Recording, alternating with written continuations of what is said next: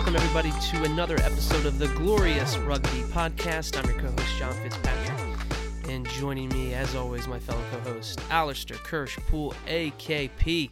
We are less than 2 weeks away from the start of the 2024 MLR season. How you feeling? I'm excited. It's great to be back in rugby season again. Great to be. I mean, this time next week we're going to be previewing a game. Wow. Yeah, you're right. Think about that. Can't wait. It's a great time of the season, and it's a great time of the season too because everyone can be optimistic. Everyone's a winner in the off season, and that's always. It's a great time to feel good about your team. All the new signings. You get to look forward to everything. So, yeah, I'm excited.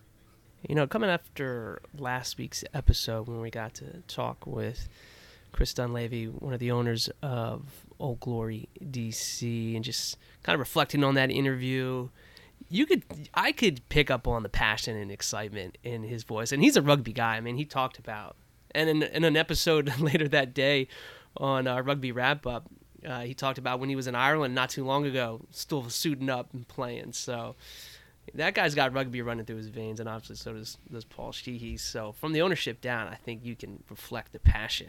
So I'm certainly fired up for the season. AKP, let's jump right into it, because right as we were recording today, Old Glory DC made it official, adding 2 more players to the actual roster, right? We knew these players were added to the training squad, but fill us in who these players are and kind of what you think their contribution might be at the start of the season. Yeah, so Palema Roberts and Bill Whiteside. So Palema Roberts is a center who was drafted by the team in 2021 and then was going to be in that 2022 season as his debut season, but he got injured in preseason quite badly, and it's kept him out for the last 2 MLR seasons. And so he's reappeared on the training squad. He's clearly stuck in the area and now getting another shot at it. And he got put on the training squad, which when we were at that fundraiser for DC Youth Rugby, the Old Glory's head coach sort of described the training squad as a chance for those guys to prove themselves. These are guys who are maybe a little more on the margins and of an MLR squad, and that was their chance to train with the team and sort of prove that they belonged there. And Palema Roberts, one of the guys who made the cut, and the other guy is Bill Whiteside, who is a lock who was drafted by New York. I think that was 2022 he was drafted by New York. I don't remember whether he played last year, but if he did, it wasn't much. And he obviously was not picked up by any team in the dispersal draft. And so he came onto the Old Glory training squad, got a chance to prove himself like Roberts did, and now they're both officially in the squad, full members of the squad. And it's good because it's sort of 2 areas where we could have used more players anyway. Lock wasn't bad. I think we had 4 locks before, and now we're at 5. But 5 is really the perfect place to be for locks. That's the right number to have. And then center, even with Palema Roberts, is still a fairly. Well, we got four, maybe 5 guys on the roster that play center. Certainly 2 strong centers.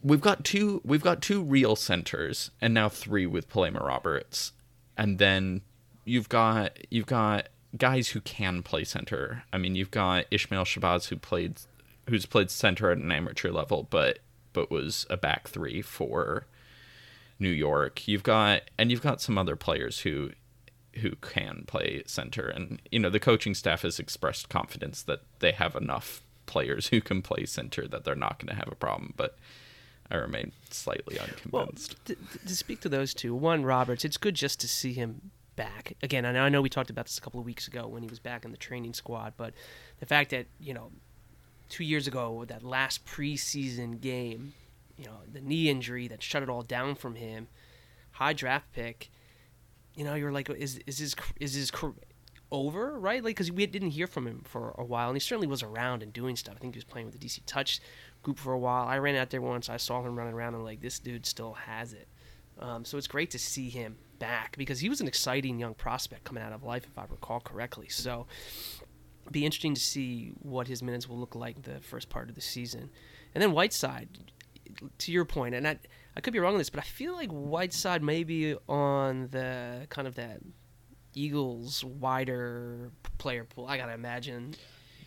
Yeah, he's been talked about in that context so, for sure. It was interesting, just relating back to our conversation with Chris last week. They're certainly aware, obviously, of the what's coming at the end of the season with the July internationals. So they certainly have a plan in place for that. But two quality guys from the training squad now up to the active roster.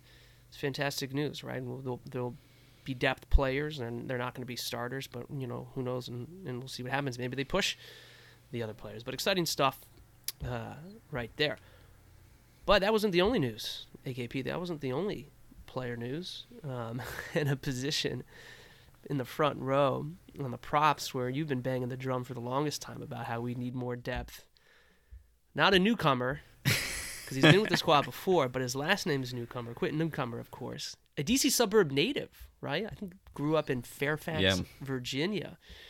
Re-signed for the squad. He went up to the, he played up north with the bad guys up there. The team who claims to own the colors red, white, and blue, which is ridiculous. But Quentin Newcomer, he is back, re-signed for Old Glory DC. Your thoughts on him coming back, and then does it make you feel better that we've got some more depth there? I mean, absolutely, unquestionably makes me feel better that we've got more depth there. And, I mean, 5 props was never going to be enough. And it seemed silly that we were, and especially since, he's a native to the area, he was on the roster last year. He's one of those, he didn't jump off the, he didn't pop out when he was on the field and you were like, oh, wow, that guy's great. But he's a very serviceable, backup bench player in the front row, like reasonably decent scrummager, reasonably decent in open play. The sort of guy where, and like, I'm not selling him hard here, but it's important to have those guys on the roster because, what if Jack Iscaro gets injured for, and for half the season and we need someone to come in, like, perfectly happy to have Quentin Newcomer step up at that time and just to not have Jack Iscaro play the whole time. It'll be interesting to see what side of the scrum he plays because we have so few props that I think a lot of guys are going to play a lot of different positions in the they're going to sort of flip-flop which side they're on. But yeah, I think it's good to have him back. I don't really know why he wasn't back in the first place. Yeah, and I guess that's a great question. Like, why wasn't he back in the first place? And bringing him back now, obviously, depth. But is there an injury concern we're worried about? Is it? I don't want to speculate too much, but like, the timing just seems interesting. Yeah, it is a pretty late signing. And they already announced the squad, so there could be something going on there, but I guess we'll find out. Yeah, I will note that I recall a conversation, I think it was last year or so, when Quentin joined Old Glory DC when he came from the Free Jacks, and I was talking with Phil from the Jacks Rangers show, and he had mentioned, I guess I hadn't seen this, but apparently Newcomer is one of the strongest players on the Free Jack squad, I guess when it came to certain like weightlifting measurements. Apparently he was like either the squad or the something. He was the team leader in certain measurements when it came to jacking up weight. So, hey, that's awesome. Yeah. Yeah, and there are only so many quality young American props in MLR, so it did seem weird that no one else picked him up either. It's like, a serviceable prop who's domestic and young and has a chance to grow. I mean, they don't grow on trees. You'd think someone would have said, yeah, we could use one of those. We'll take him on. So it's one of those situations that, like, I'd love to know why he was not on a roster until now. It could be that he moved on. You never know. Sometimes guys just decide to call it a day on rugby and move on quietly with their lives, and I'd love to know. Well, you might be able to find out this weekend because Old Glory DC has announced that there's going to be an open practice on Saturday. I believe 1 p.m. to 3 p.m. Eastern Standard Time. I believe it's free, open to the public. AKP, will you be in attendance there? Oh, yeah, obviously. Obviously. So, it should be sunny this weekend, so a great chance to... Because I think the last time they had, like, the stadium open, it was like a kind of a rainy-ish Scottish weather type of day, if I recall correctly. It seemed like it was going to be a great time, like, watch the World Cup in the stadium, but then nothing you can do about the weather. And I bring that up because America's Rugby News, they had an article, I think yesterday, they highlighted all of the MLR stadiums. Yeah. And certainly some ones out there that have a great stadium experience, either a great location, right? Like we know where the Free Jacks play, they call it Fort Quincy. It's a tough place for opposing teams to play. They pack it out, right? Chicago Stadium, big stadium, nice venue. I think the field is heated. That certainly helps San Diego Legion where they play on the campus of, San Diego State. Houston has their own kind of like privately owned rugby one. Miami's got an interesting thing down there. I'm just going through them. Like Utah, great setup there. Old Glory DC, one of the few MLR clubs that are going to be playing on grass. And I think that is really important to bring up. That's actually not true. Over half I actually counted it up, over half the stadiums in the league this year are going to be on grass, which hasn't been true. Mostly, there have been some criticisms indeed of the quality of playing surfaces, and this year it's actually going to be mostly grass. You've got I think 5 teams playing on artificial turf, and a couple of those are some pretty dodgy old artificial turf. I mean, the Free Jacks are probably one of the worst offenders there, and I don't think the field in Miami is particularly high quality either. But then you also have a few teams like Anthem's playing on an artificial turf, but brand new, and I think Utah is as well, and both of them are certified up the wazoo and all that stuff. So yeah. Well, I guess I bring that up mostly just because and thank you for checking. Thank you for fact checking that.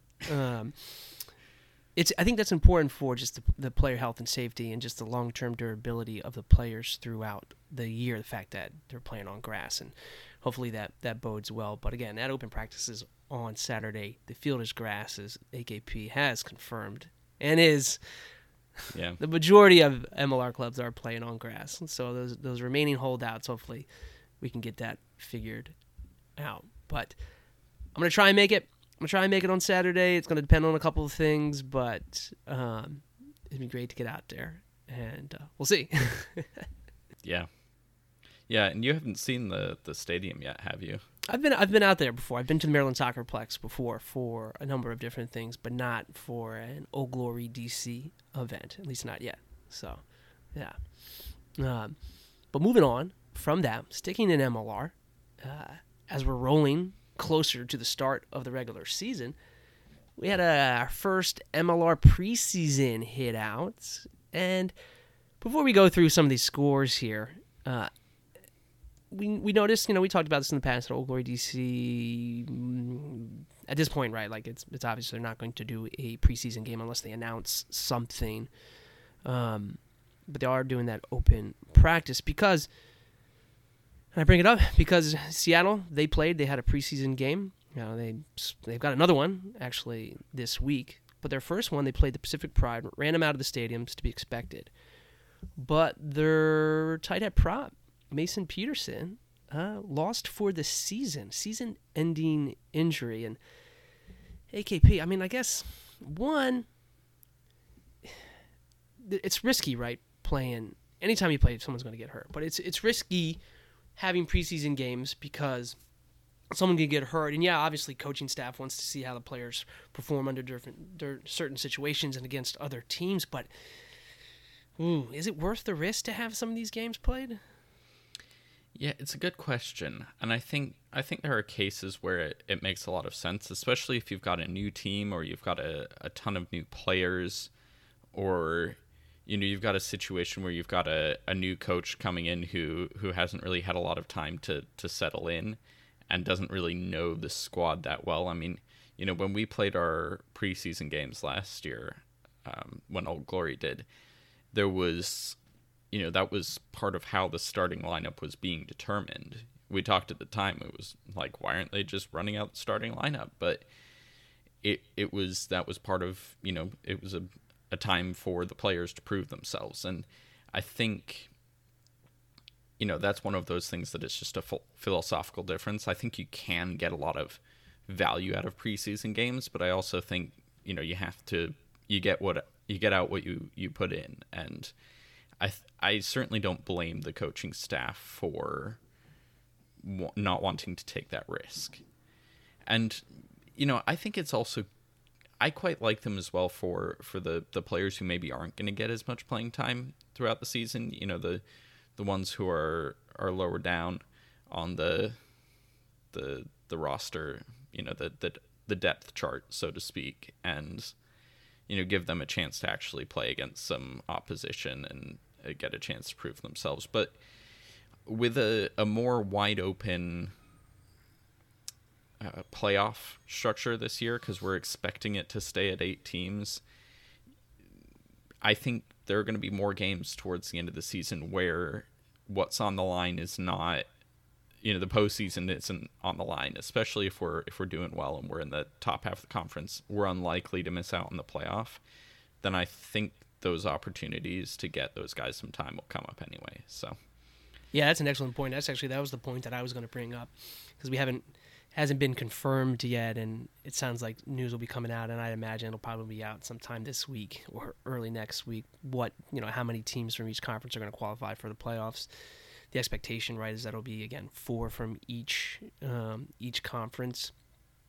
Right, and we've got six teams in the Eastern Conference, 6 teams in the Western Conference. Do the math. Like, you should be making the playoffs. Old Glory DC, like, you should be making the playoffs. Yeah. And we'll get into, like, taking any meaning to some of these results in preseason. But given that it's probably going to be 4 teams, I feel like, not to downplay any game, because obviously you want to win every game, but you've got a little more time, I feel like, to figure things out.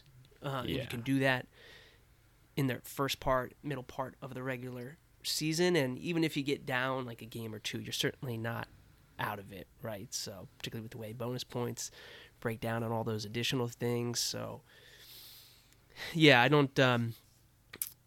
I agree with you.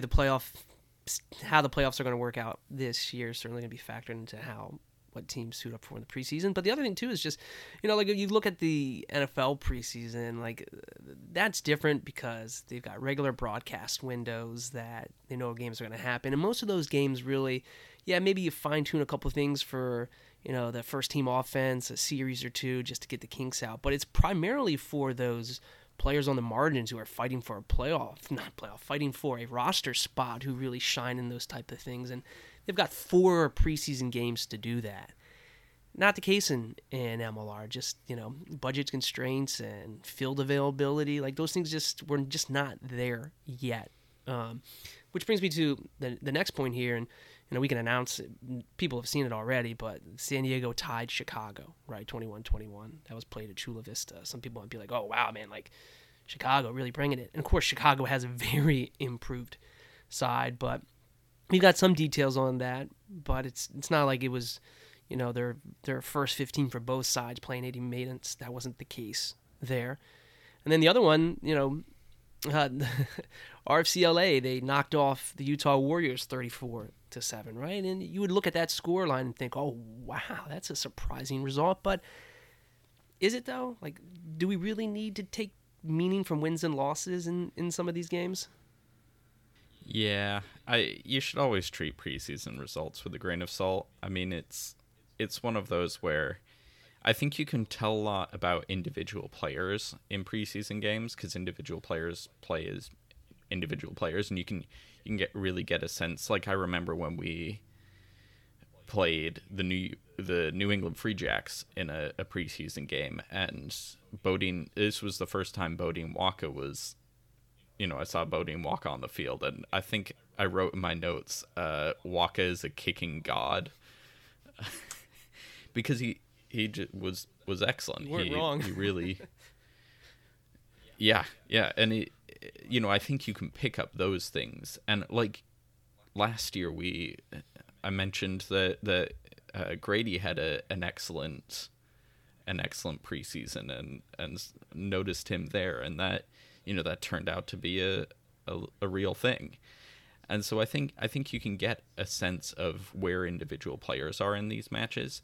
I don't think you can get so much about where the team is, especially since these rosters are just crazy. I mean, if you like, Utah got crushed, but if you look at the roster, I mean, they had a few big names on there, Joel Hodgson and Joe Mano, but most of their starting lineup for that preseason game that were not starters last year aren't expected to be starters this year, or were brand new to the team. And so, whereas you look at LA's roster, and because LA is Utah's an established team, like they know what they're doing. They're a lot of returning players, and so they were probably trying to get everyone else, the new players and the guys who are lower down the depth chart, a chance to sort of prove themselves. For LA, I think it was, this is a chance to brand new team. You've got to get them together somehow. You got to give them some time together. And so, if you look at their starting lineup for that preseason game, it was much closer to what you would expect a starting lineup for that team to be. I mean,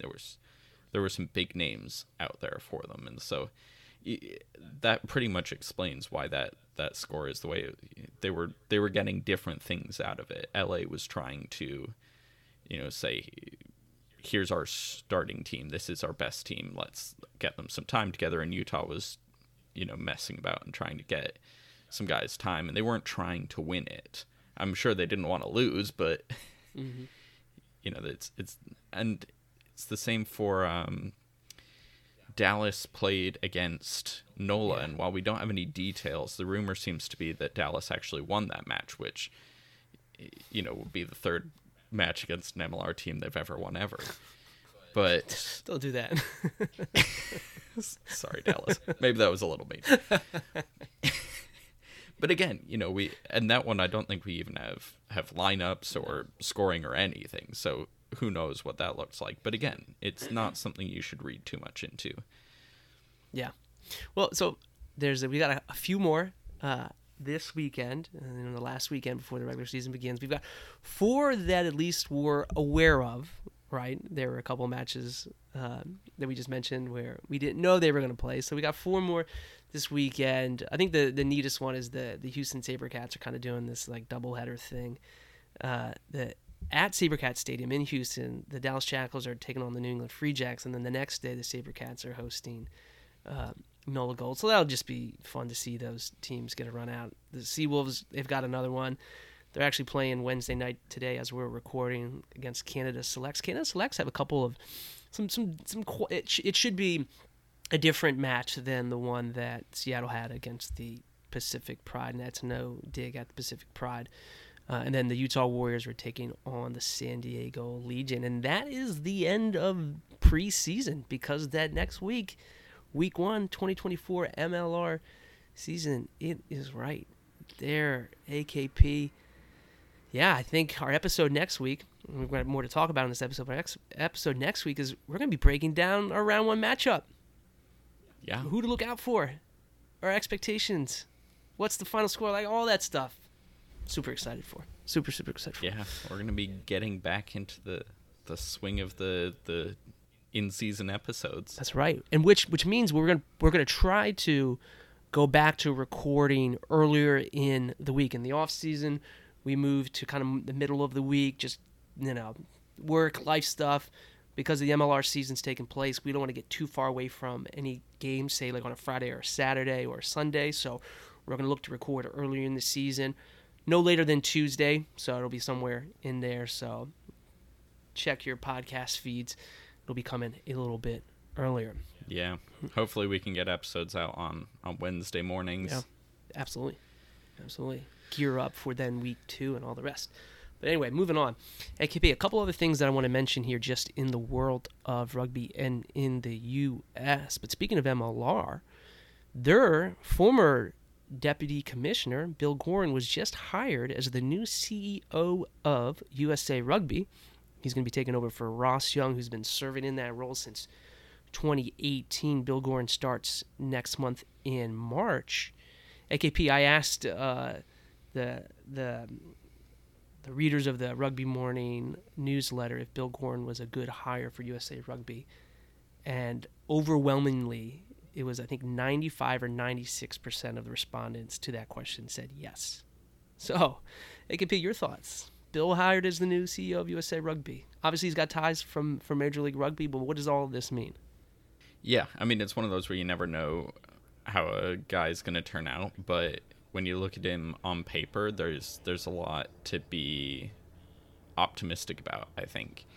So let's start with the fact that he's a financial, sort of commercial-focused guy. He has experience in other sports running them from a sort of commercial perspective, and obviously, he was in MLR for 3 or 4 years and was sort of a big part of commercial operations there. I think more interestingly is that MLR experience, though.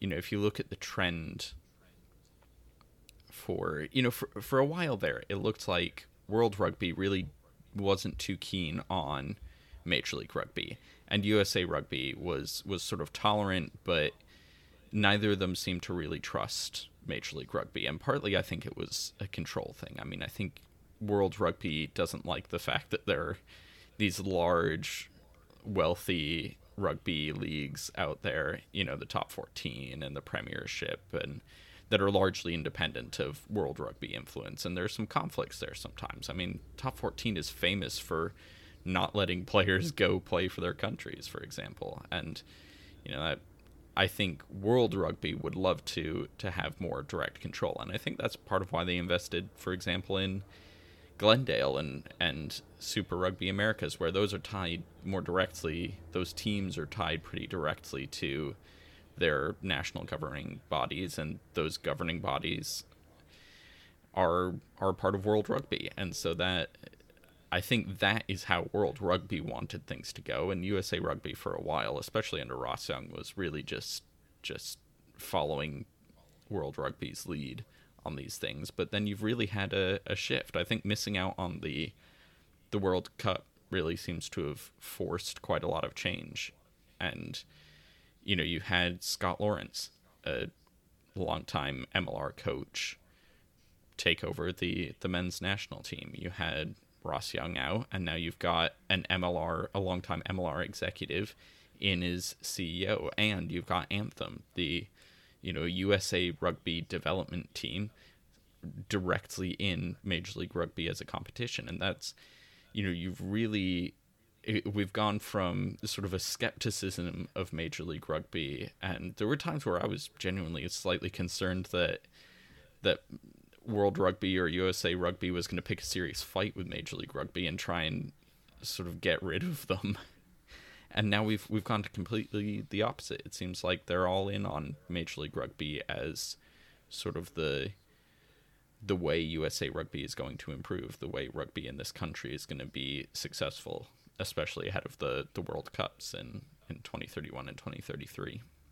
Yeah, absolutely. And we've talked about this before. I think it's World Rugby, and I'll talk about Bill in a second, but World Rugby like doubling down, saying we need to make this World Cup in 31-33 a financial success in the U.S., and a lot of that is going to stem from the fact that we need the American sporting audience to show up to these games so that these matches are well attended, so it looks good on TV, right? And we've got 7 years, before 31 kicks off, and obviously with a World Cup in 27, the men's Eagles need to qualify for that. No doubt the women's Eagles will qualify, but them becoming more competitive and jumping back into like the elite, the top 4 or 5 is certainly doable, and everything seems to be in place right now. Interim tag removed from Scott Lawrence. USA Women's Eagles, they have their new head coach, Sione Fuka. Sorry, I'm struggling with his name, but the men's and women's sevens programs, obviously the Olympics this summer. The men, if they put it all together, they got a shot at potentially getting the medal. I think the U.S. women's sevens are a strong contender for a medal, and we'll see how they both perform this weekend with Vancouver sevens, and then the following weekend in L.A., which will be really interesting for rugby in L.A., right, with the kickoff for the MLR season, L.A. sevens, potentially all taking place in the same venue, like exciting stuff, all that. So I think optimism is the operative word. At least that's what I've used the last couple of weeks. And because again, I think everyone sees the opportunity that's ahead of us. And I think that alignment between World Rugby, Major League Rugby, it makes a lot of sense. Bill Gorin seems like the guy to help us here. And I mean, I haven't heard one negative thing about Bill's hire as the new CEO of USA Rugby. So I know Ross Young's tenure has been interesting. He's, USA Rugby bankrupt, right? A couple times maybe. Certainly COVID and the issues with trying to get, MLR quote unquote on track. And is MLR doing enough to help the Eagles? But at the same time, MLR is trying to be a for-profit business, and their job is to, they've got similar goals, but they can't always be aligned on certain things because they're two separate things. But look, yeah, we obviously give Bill a chance. I think he understands the landscape, which is really important. So we'll see how this goes. And hopefully it's not a short-term tenure, because then we've got a bunch of problems. So wish Bill the best of luck, man. Let's go. We're rooting for you. Yeah. Well, and it's just good that he's not a sort of long-time USA Rugby guy who, there have been problems in the past of USA Rugby maybe being a little too much of a old boys club and not necessarily moving on from people they should have, and all the problems that Canada has, but it seems like USA Rugby is moving past them, and Rugby Canada is not. So yeah, good things. I'm optimistic. We'll see where it goes. Yeah, of course. Moving on real quickly, we mentioned USA Sevens, men's and women's. They're going to be playing in Vancouver Sevens this weekend. The USA women right now, they're in 5th place in the standings. They're just a couple points back of 4th and 3rd. I think they got a pretty full roster for this Vancouver. I think these next 2 stages will be really important for what the team looks like in Paris, only because, as you get to later into the Sevens season, do you balance making sure the players are fine-tuned versus the injury risk of Paris? Like, the U.S. is certainly not going to – women are not going to drop out of the top 8, so they're going to qualify for that grand final in Madrid. The goal, obviously, is to get a medal, and I think they got a real shot at that. So it'll be interesting to see what the strategy looks like over these next couple of weeks. USA men, on the other hand, they're 8th right now. They're right on that cut line. The top 8 make the grand final for Madrid. 9, 10, 11, 12, whatever, go through some type of, rep charge, if you will, to try and get back into it, or something like that. I could have it wrong. But then there's a Challenger Series. But the point is, USA men need to get back on track. They've got another full roster. This one, they performed pretty well in Perth. They just had an unfortunate loss, I think, to Australia that kind of knocked them out. Yeah. So they won a lot of games and then lost the one that they needed to win. So we'll be tracking that. You can watch, I think the first couple rounds will be on Rugby Pass TV, and then the semifinals and finals will move to Peacock. And I think all the times are decent because it's on Vancouver. So, West Coast, Mountain, Central, Eastern time should all be good to be able to watch this weekend. But AKP, Six Nations, round 3, back. We've got Ireland versus Wales, Scotland versus England, and France versus Italy. AKP, closing thoughts here. Give me if you can only watch one match live this weekend of the Six Nations, which one is it? Well, I mean, I'm going to be watching England, Scotland, but if I had to pick one game, like, not out of sort of fan obligation to watch, I think it would be France Italy. I think that's going to be the one to watch because it's a chance to get right game for France. It's a chance for them to get themselves. I mean, I know they managed to just barely beat Scotland, but it would be a chance for them to sort of to actually find their form again. But France has been shaky. Italy has been looking pretty put together. They certainly the difference between Italy this year and Italy 5-10 years ago is so massive. It could be a chance for Italy to pick up an upset, and I just always like watching Italy and cheering for Italy, so that's probably the one that I would choose. I think it's that Scotland England one. It's going to be spicy, that one. It's going to be. I don't know if it'll be good quality rugby, but it'll be fun. Qualifier. Good relative term. It's not going to. I don't think it's going to be a wide open, spin the ball out, high scoring. I could be entirely wrong. The way England wants to play their game, they've got a couple of players who are returning from injury. England needs a little more help in that forward pack, a little more punch. I mean, they're going to try their best to be absolute menaces and pests to Finn Russell. It's going to be your classic. Yeah, it's going to be your classic Calcutta match between those two nations. Probably a low-scoring, grind-it-out, beat-em-up game.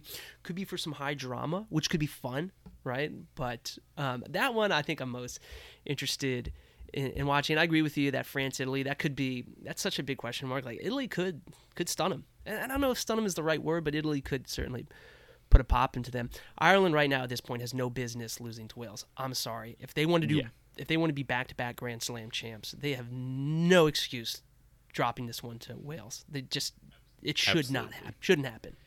But and I have to say, I said that I would take Ireland not winning the Grand Slam this year. I've changed my mind on that. I've gone back on that. Like, I really don't think there's any chance that Scotland is going to beat them. Scotland doesn't have the focus to be able to stick it out. England has more of a chance, but I don't know that I would bet on them. I don't think they've got a greater than 50% chance, and so I don't think it's a guarantee that Ireland gets the Grand Slam, but I think it's more likely than not. All right. Give me your score for Scotland versus England. So I think Scotland versus England, you're going to get Scotland's going to race to a 14-point lead. They're going to go into halftime with a 14-10 lead. And then the end of the game, it's going to be, we'll call it England 20 to Scotland 14. Ooh. That's what Scotland gets blanked in the second half. Yeah. What's funny? And it's going to happen because they're going to have opportunities for a penalty, and they're going to go for the try instead because they feel the need to catch up to England. Oh, I like it. It's funny because my score prediction isn't too far off. I think it plays out similarly. Scotland gets the lead, slight lead at halftime. England gets the lead. Scotland punches back and retakes the lead at the end. I think they win by like 2 or something like that. A low scoring, like 22-20, 21-19, something like that. Scotland is bringing real like Utah Warriors circa 2021 vibes. They've got some players coming back too. So yeah. It's going to be a slugfest. It's going to be interesting. Yeah. All right. Well, and who knows? Maybe Scotland will lose on a controversial try at the end of the. Or win on a controversial try right at the end. How funny would that be? That would just be poetic justice. But so, I like my chaos, and that would be chaos. Look, chaos, absolutely, it's 100% chaos. Chaos can be fun if I'm not involved in it. So that is absolutely. So a lot to look forward to this week. I mean, there's just so much. We're getting to the point now in the calendar and the part of the year where there's just from here on out every weekend there's just going to be tons of rugby to watch, to talk about. Super excited. There's really not going to be a break between now and maybe September. Maybe September there might be a break. Yeah. So like It's a good point. Gear up. Oh, speaking of the fall, we forgot to mention that the USA is confirmed to be playing Spain in November. That's correct. That is correct. I think that's the first of the USA's games to come out publicly, which is pretty cool. I'm hearing. I mean, I wish they would just release that whole schedule for the whole year. I'm hearing a couple of things. I'm hearing some stuff for folks who live in the DMV area or in and around it and can drive to it from a couple hours away. I'm hearing some good things. I don't know. Can't confirm, but we'll see. We'll see. It would be cool to have some internationals here. Gee, wouldn't it be great? Wouldn't it be great? We'll see. That would certainly help us out for that MLR playoff thing. Wouldn't have to travel too much, but we'll see. We'll see. Just speculation on my part. But AKP, next week's episode, we are going to break down the Week 1 opponent. We're going to get into 2024 MLR, who we scout, players to look out for. I mean, we are going to bang right into it, and I'm looking forward to that. We only have one weekend left before the start of the 2024 MLR season. So, catch your breath real quick. For my co-host, Alistair Kirschpool, I am John Fitzpatrick. You've been listening to the Glorious Rugby Podcast. Week 1 next week. Let's go.